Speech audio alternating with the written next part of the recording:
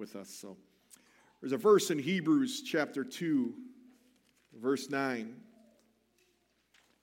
want to read it and we're going to pray. But we see him, Jesus, who for a little while was made lower than the angels, namely Jesus, crowned with glory and honor because of the suffering of death, so that by the grace of God he might taste death for everyone. Let's pray. Father, what we're about to look at is way beyond our ability to understand. We're not good enough. We're not smart enough. We desperately need your Holy Spirit to help us even a little way wrap our minds around your truth, especially what we talk about this morning, God. There's this war around us that we seem so oblivious to at times. We confess it. And God, we got to confess too that there seems many times we're just losing. And I just trust this morning, God, your word will help us. It will not simply instruct us, but it will cut and change so that your children here would walk in victory in a greater way because of the time we spend in your word this morning. So have your way, we pray in Jesus' name. Amen. We've talked a lot about the spiritual battle. We viewed angels in the angelic realm. We've looked at our adversary, Satan, and our adversaries, the demonic realm. We looked at our assistants last week, the angels all around us. We talked about the war, the nature of it, where it began in the heavenlies, when Satan and his cronies rebelled against God, seeking glory that was due only God himself, and how that war expanded to earth. And we find ourselves in the middle of a cosmic battle that is ruining homes, wrecking lives, churches. We're learning in the Word what we already see in reality, that the world is Satan's domain. He's the ruler of this world because the reality is Adam's sin turned this world over to the evil one. And Satan exercises a certain amount of authority.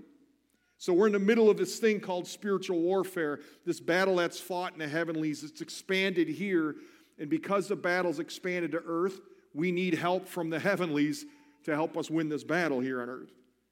The question on the table, though, would become, how do we keep from becoming losers in this thing? Or to put it another way, what will keep marriages from being ruined? What will keep children from being destroyed? What will somehow keep wickedness from ruining our lives? Where's that going to come from? I mean, look around. If you were to be honest and we were to be honest, we could look back at maybe even a day this week and say, I didn't do so good. Matter of fact, you might even say, I felt powerless. I was going through the day and this temptation came. I got angry over here. This happened. I got through the end of the day and went, wow, this is a war and I ain't doing so good. If you're like me, you probably had a day like that this week. And you look back and you're like, geez, I remember life being a whole lot easier. Where's this victory I'm supposed to have as a Christian? I am a Christian after all. I should be doing better than it seems like I am. I need help. Where am I going to find this help? You're not the first to ask the question, but it's an important question. If we're going to be victorious in spiritual warfare, we need to see what Hebrews 2:9 said. We need to see Jesus. That sounds like a very simplistic thing, but I need to expound on that because it's life-changing. You see, to understand and put into practice all that Christ has done for us in his life and his death and his resurrection, if we could see Jesus, we could see somebody who's already fought and won the battle for us. It's been our inability to see Jesus that has limited our authority and effectiveness. Therefore, my goal this morning is to help you and I see Jesus, to see his person, understand his payment, so we could live in victory in the position that he's purchased for us. We need to see Jesus, to see the Son of God, the Son of Man, the man of all man, who helps us and indeed purchase victory. So who's going to help us? Christ. And we need to see the person of Christ as he is. When Adam sinned, God's promise of a seed way back in Genesis, that this seed would come that would crush the head of the serpent. And I had a question as I was going through this. I don't know if you've ever had this. Why did God decide that the ultimate victory over the devil would come through a human line? I mean, why not at that moment of rebellion go, done? There'll be no more discussion. I don't know all the reasons, but I think I know maybe one of them. As you look through the scriptures, you got to confess that as you look at this warfare and how it played out and how Jesus came to this earth and how he died and rose from the dead, a couple of things were put on display quite well. One is God's wisdom. Satan had no clue what was coming. God's wisdom was on display. And then in the perfect sacrificial death of Christ, you got to admit, God's justice was on display like no other way we could see it.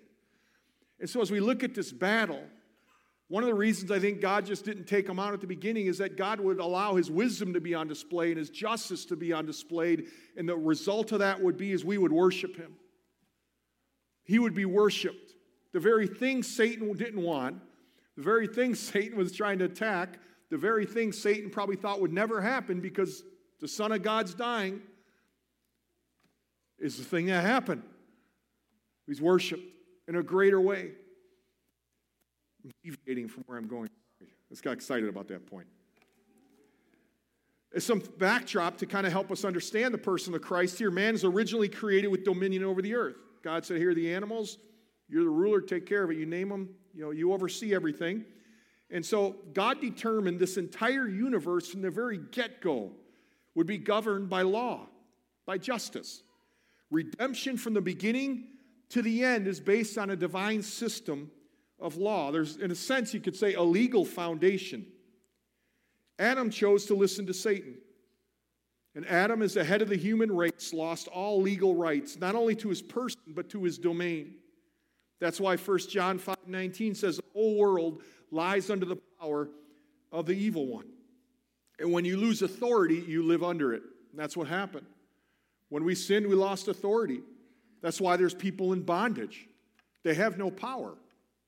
If you were to go to a bank and open a checking account or savings account, you put your name down and you got money in the account, and Dwayne can't go to my bank and say, hey, give me $100 out of Matt's account.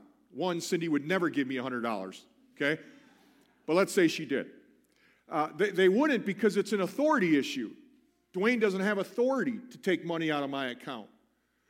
And that's what happened. We lost authority. We don't have the authority to go before God and say, God, I want this. I need power. And because we don't have authority, we need the authority bought back.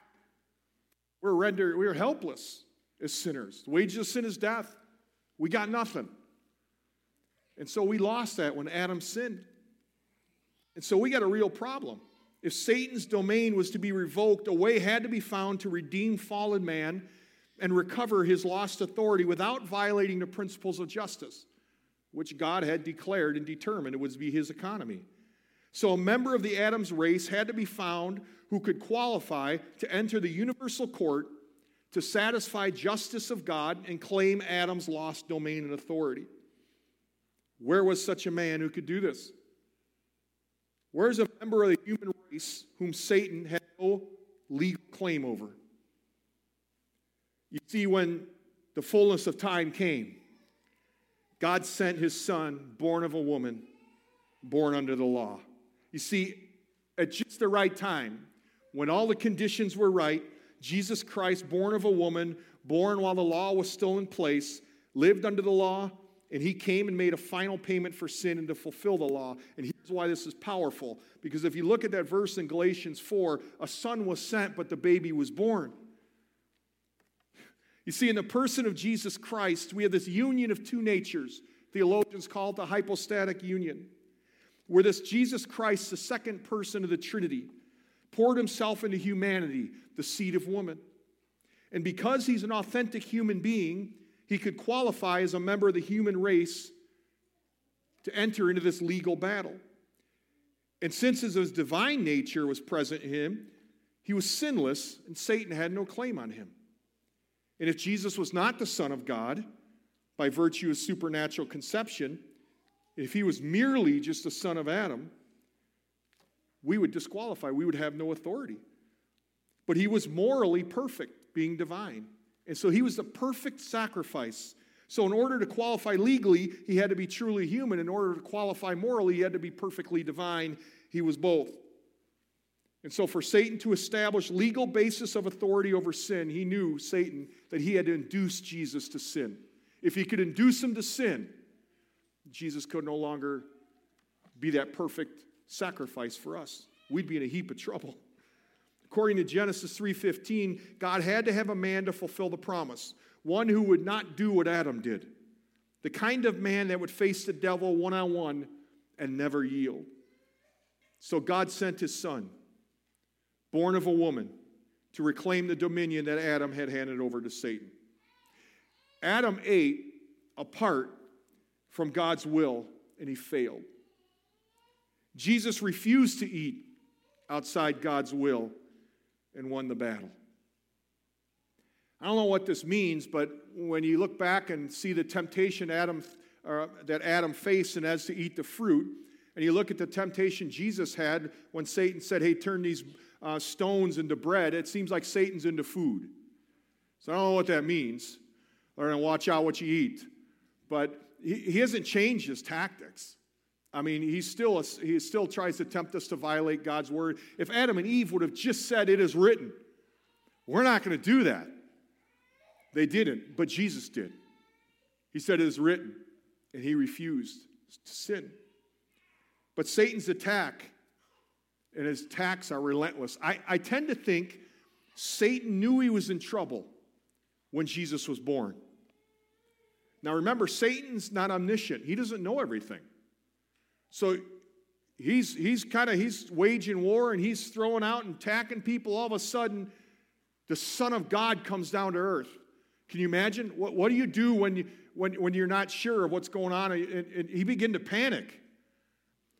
So what did Satan do? Well, he came to Herod and said, why don't you bump out all these babies all around Bethlehem? That way, whatever Jesus is doing, we can stop it. Well, that didn't work. Well, he tried to entice him to sin in the wilderness. That didn't work so good. Well, then he started talking about a cross. He said, I tell you, I'll send Peter to try to discourage him from the cross. Well, that didn't happen. Well, he entered Judas, see if somehow he can discourage or distract Jesus from the cross. That didn't work. You see, he didn't plan on God becoming a man. And now he attacked him at every turn, trying to have that happen. Remember, as you look at Scripture, devil had been rolling along pretty good. He said, here, send me Adam. I'll take care of him. Give me Adam Jr. It doesn't matter. I'm going to cause him to sin. I'm going to run right over him. You just keep sending all these generations of Adam because they can't stand against my angelic power. You just keep the men coming. God says, okay, try this man. And he came down. And I don't think Satan saw it coming, and Satan knew what to do. And so when we read the Gospels, understand from an angelic, demonic, they didn't see Jesus coming. So now what you see is a battle, a war taking place of a frantic enemy who's trying to figure out what's going on. And we see Jesus. We find victory because the Son of God appeared for this purpose, to destroy the works of the devil. By his person, by his life, we regained legal authority. We're not under Satan's power. We can go to the bank and in the authority of Christ say, I need power. I'm calling upon Christ. And out of that account comes power, comes forgiveness. All because of what Christ did, which leads us to the payment of Christ. After sin entered the world, death became Satan's weapon. As we read Scripture, John 12:31, he says he's a ruler of the world. 2 Corinthians 4:4 said Satan's the god of this age. Ephesians 2:2 calls him the prince of the power of the air. And so Satan comes around and he wields a weapon, and there's one weapon he wields we do not have an answer for. No human being does. It's called death. We all face it. And especially those outside Christ, they fear it.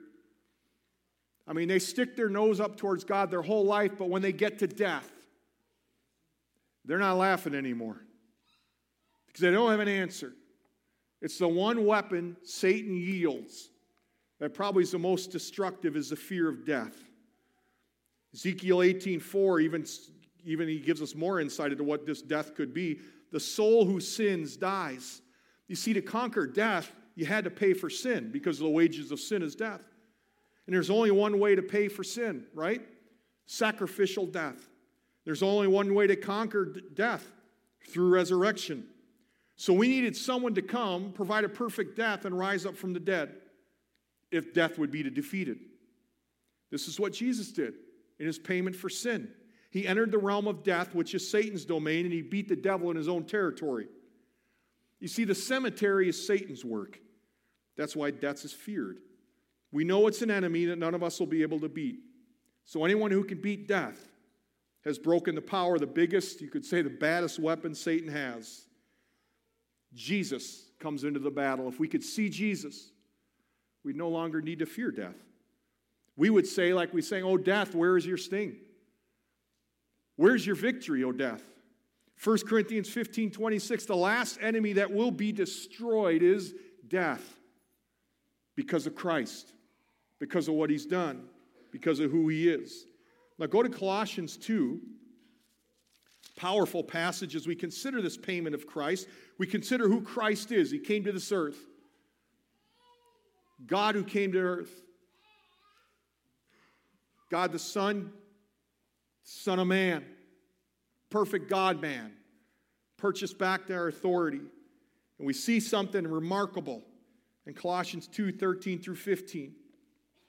And you were dead in your trespasses and the uncircumcision of your flesh, but God made alive together with him, having forgiven us all our trespasses, by canceling the record of debt that stood against us with its legal demands. This he set aside, nailing it to the cross. He disarmed the rulers and authorities and put them to open shame, triumphing over them in him. There's a lot there. But it describes the problem and the payment. We were dead in sin. I mean, it says it right there. We're dead in sin, hopelessly dead in sin. Dead means spiritually dead. Dead to God. Dead towards any hope of eternal life. We were dead to sin. That's the dilemma right here. But we're told that there's hope now. We find that there's hope. And that hope is a unique picture that gets painted for us. We're told there's a certificate of decrees against us. A certificate of sins. Things that we sinned against a holy God. And we can't pay the debt. If you look at the text, and you were dead in your trespasses, uncircumcision in your flesh, but God did something. Made us alive together with him, having forgiven all our trespasses. Again, look at verse 14. By canceling the record of debt that stood against us. Now, in Roman law, this is very instructive for us. When a person was convicted of a crime, they'd be sent to prison. Okay, very similar.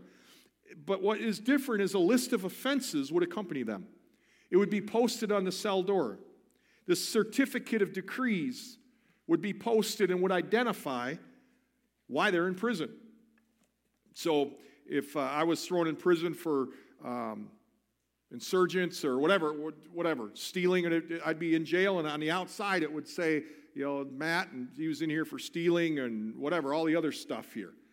And so that's kind of how it worked. Now, if you think about Jesus and what that looked like in his life and why, Pilate says, I found no fault in him, but the crowds yelled at Pilate and say, listen, if you release this man, you're no friend of Caesar's. So with all that pressure, Pilate released him, if you remember, condemned Jesus to die, but in order to crucify him, remember, what did he have to put above him? A certificate. Something that stated why he was being crucified. What did Pilate put up there? Jesus of Nazareth, King of the Jews. As far as the crowd was concerned, Jesus was guilty of treason and blasphemy. As far as Satan was concerned, he was eliminating the seed of the woman who was to crush him. But little did Satan know that above that sign on a cosmic blackboard was another certificate of decrees posted on the cross, a divine certificate drawn up by God, bearing the name and the sin of every person. my name, your name, that we sin, all the sin we've ever committed, every charge valid, guilty, hopelessly guilty, convicted. The sentence is death. And with my name up there and all my sins and your name and all your sins posted, he who became sin, he who knew no sin became sin for us, so that in him we might become the righteousness of God. In other words, Jesus bore the punishment for all these sins. He died because we were guilty. Now the good part. When a criminal had finished a sentence and he'd paid his debt to society, this certificate of decrees would be taken off their prison cell, and as they're walking out, there'd be a stamp. They would stamp on the certificate of decrees with all the sin, and the stamp would be tetelestai, paid in full. That prisoner could walk away having his sins paid in full. And if the charges were ever brought up, if once he left there and went down to the 7-Eleven, I don't think they had him then, and someone said, hey, listen, you're guilty. You should be in prison because of all the stuff you did. He said, tetelestai, paid in full. That's the picture here. Think of how rich that is. When Jesus was on the cross, he spoke words, tetelestai. It is finished. So now when Satan tomorrow comes into your face, and he says, you're a no good loser, you're a sinner, you don't deserve any of this, you say, tetelestai. It was paid in full at Calvary. That certificate of decrees, that sin which was hostile to you, you were dead because of it. He made you alive by his payment, the perfect payment. He paid for your sins. You and I are free to be declared the one thing we never thought, forgiven. Forgiven. And he also reclaimed the authority that Adam had relinquished. I just think that's amazing. I mean, let that sink in. My sins, which are hostile to me, which carry death as a penalty, Satan could always bring them up, and does, against me.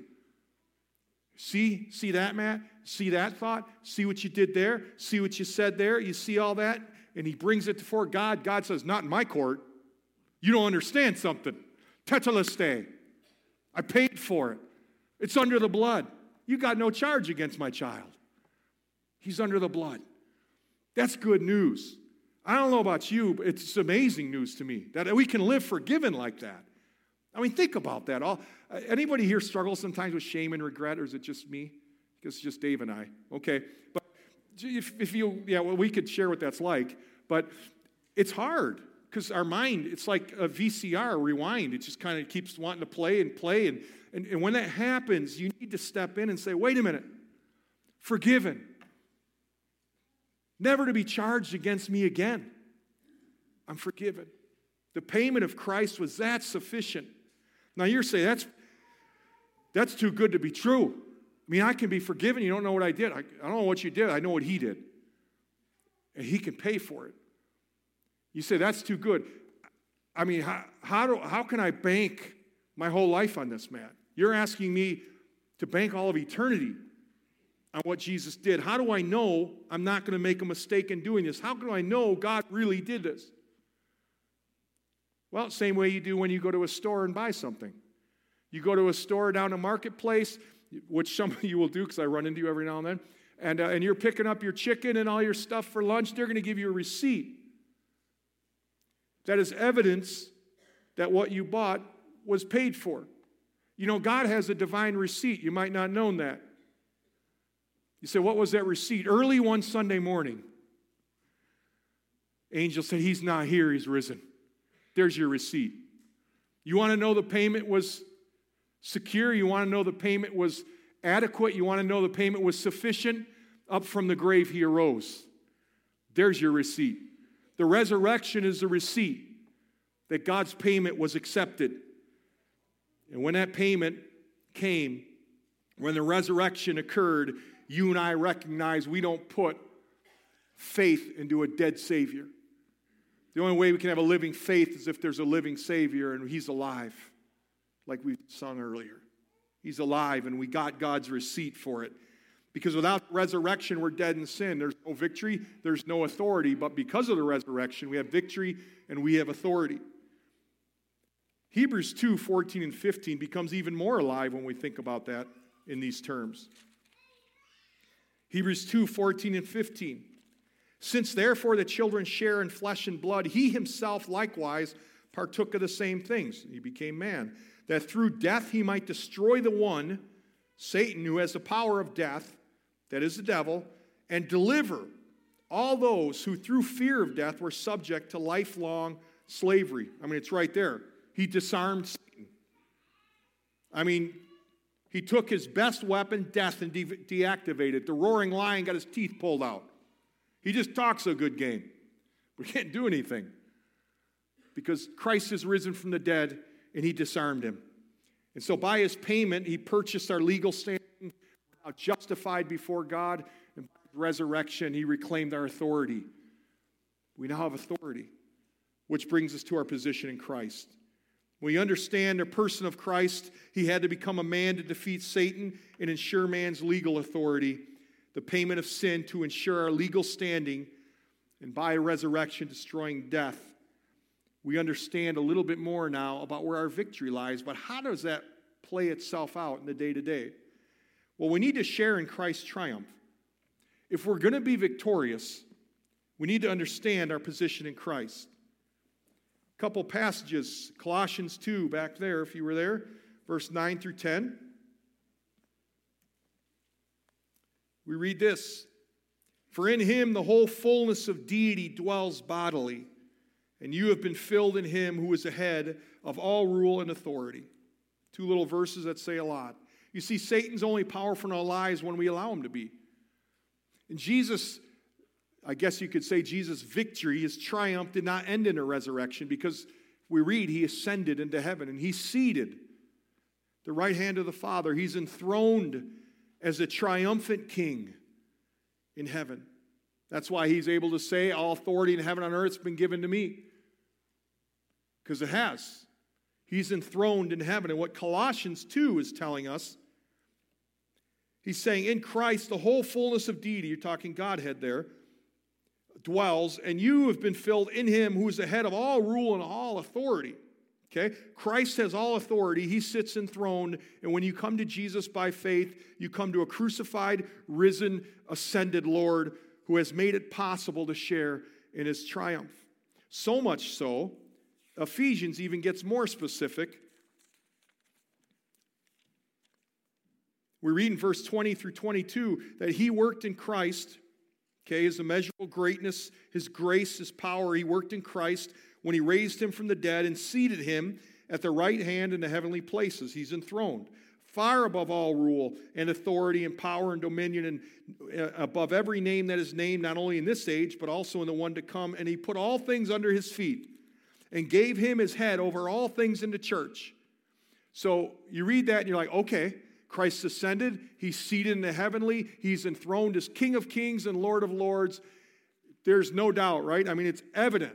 His position, his lordship, position of one of authority. Wow, if we could just, Monday and Tuesday and Wednesday, if we could just have access to that, would be wonderful. Well, go to chapter 2, verse 6. By grace you've been saved and raised us up with him and seated us with him in the heavenly places in Christ Jesus. Please note the tense. Seated us, not will seat us. Spiritually speaking, your position in Christ is with the authority he's purchased. You are seated in the heavenly realm in that sense, spiritually with Christ. In other words, you're forgiven, you're redeemed, and you now have available to you power to live a victorious Christian life. No wonder Satan works so hard to make us forget who we are, that we're his child, that we're God's sons and daughters. But Jesus triumphed over the devil through his blood, and the blood paid for our sins. It secured a place for us at God's table. We have authority with him in the heavenly places. So how do we exercise that? What does that look like? Understanding our position in Christ is crucial. Because Satan's strategy is to keep you from living that type of life, that victorious type of life. Satan doesn't want you living life in the power of Christ. He doesn't want you and I claiming the authority that is ours. He doesn't want us to remember the blood of Christ in the empty tomb. He wants to deceive us into thinking he has authority over us. The reality is you cannot beat Satan on your own. You're not good enough because you don't have any authority. You got nothing against Satan. That's why there's so many people who are helpless, who are so blinded, and we get frustrated with them. We're like, oh, why don't they just turn things around, those knuckleheads? How can they not see? How come they just keep getting blown over and over? It's because they got nothing. They got no power. They got nothing to have victory. And Satan wants to tell you as a Christian who has victory, who is seated in the heavenly realms, he wants you to think in terms of, it's helpless. I can't win this. I'm just going to fail. Those are all thoughts that he plants and plants. Satan does know something, though. He can handle you, but he can't handle Christ. He knows it. That's why he'll do everything he can to disconnect you from your relationship, or fellowship, I should say. That's why those times, you're like, oh, why is it so hard to spend time in the Bible? I get up and I want to, but then the phone rings, this happens, or at night I like to spend a little time reading the Bible, but then this happens, and I want to pray, and all of a sudden all these things how come all those things come up at the worst time? We have an enemy who doesn't want you to stay connected. Because if you stay connected with God, it means you'll walk in victory. And then he's going to have a real rough time. That's why it's hard sometimes on Sunday morning. Like, oh, we got so much to do. It's not nice today, but it's going to get nice. You're like, oh, I could do yard work instead of go to church. Of course, Satan's like, oh, yeah, good idea. Go do some yard work. Because whatever he can do to weave a wedge in there and kind of begin to break fellowship with Christ, he's gaining some ground. One day, a butterfly was fluttering in great fear, great fright. The butterfly had gotten stuck between two panes of glass. And there was a sparrow trying to peck at the glass, and it was trying to get the butterfly. And the butterfly, although it was encased in this glass, was afraid and was getting pecked at, it seemed like he was going to get pecked at by this sparrow. He's fluttering all around in terror of the presence of the sparrow. The butterfly couldn't understand that the pane of glass between him and the sparrow kept the sparrow from doing what it wanted to do. What scared the butterfly was that the sparrow was right there, right in his face, right close by. If only the butterfly could have understood that pane of glass was all he needed for protection, no matter how close that sparrow got. Tomorrow morning, Satan's going to be in your face.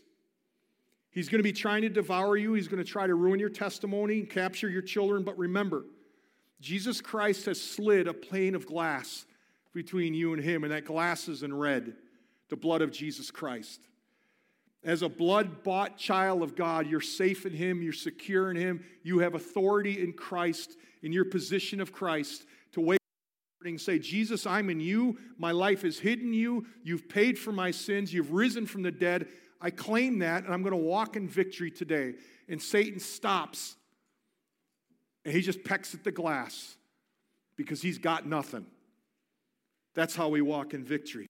So when you get up tomorrow, get up in the authority of Christ. Christ has purchased authority for you. Live under that Christ's authority. Share in it and walk in victory. So fight from your position of victory. You don't fight for it. We fight from it. Jesus has already won this victory for you by his person and by his payment. So let's live under that position. Let's pray. Lord, these truths are so far beyond, even as I talk, my ability to communicate them as I should. I know that. Man, these are life-changing. Lord, my prayer for myself and for my brothers and sisters here, help us to understand in a little greater way what it means to be in Christ.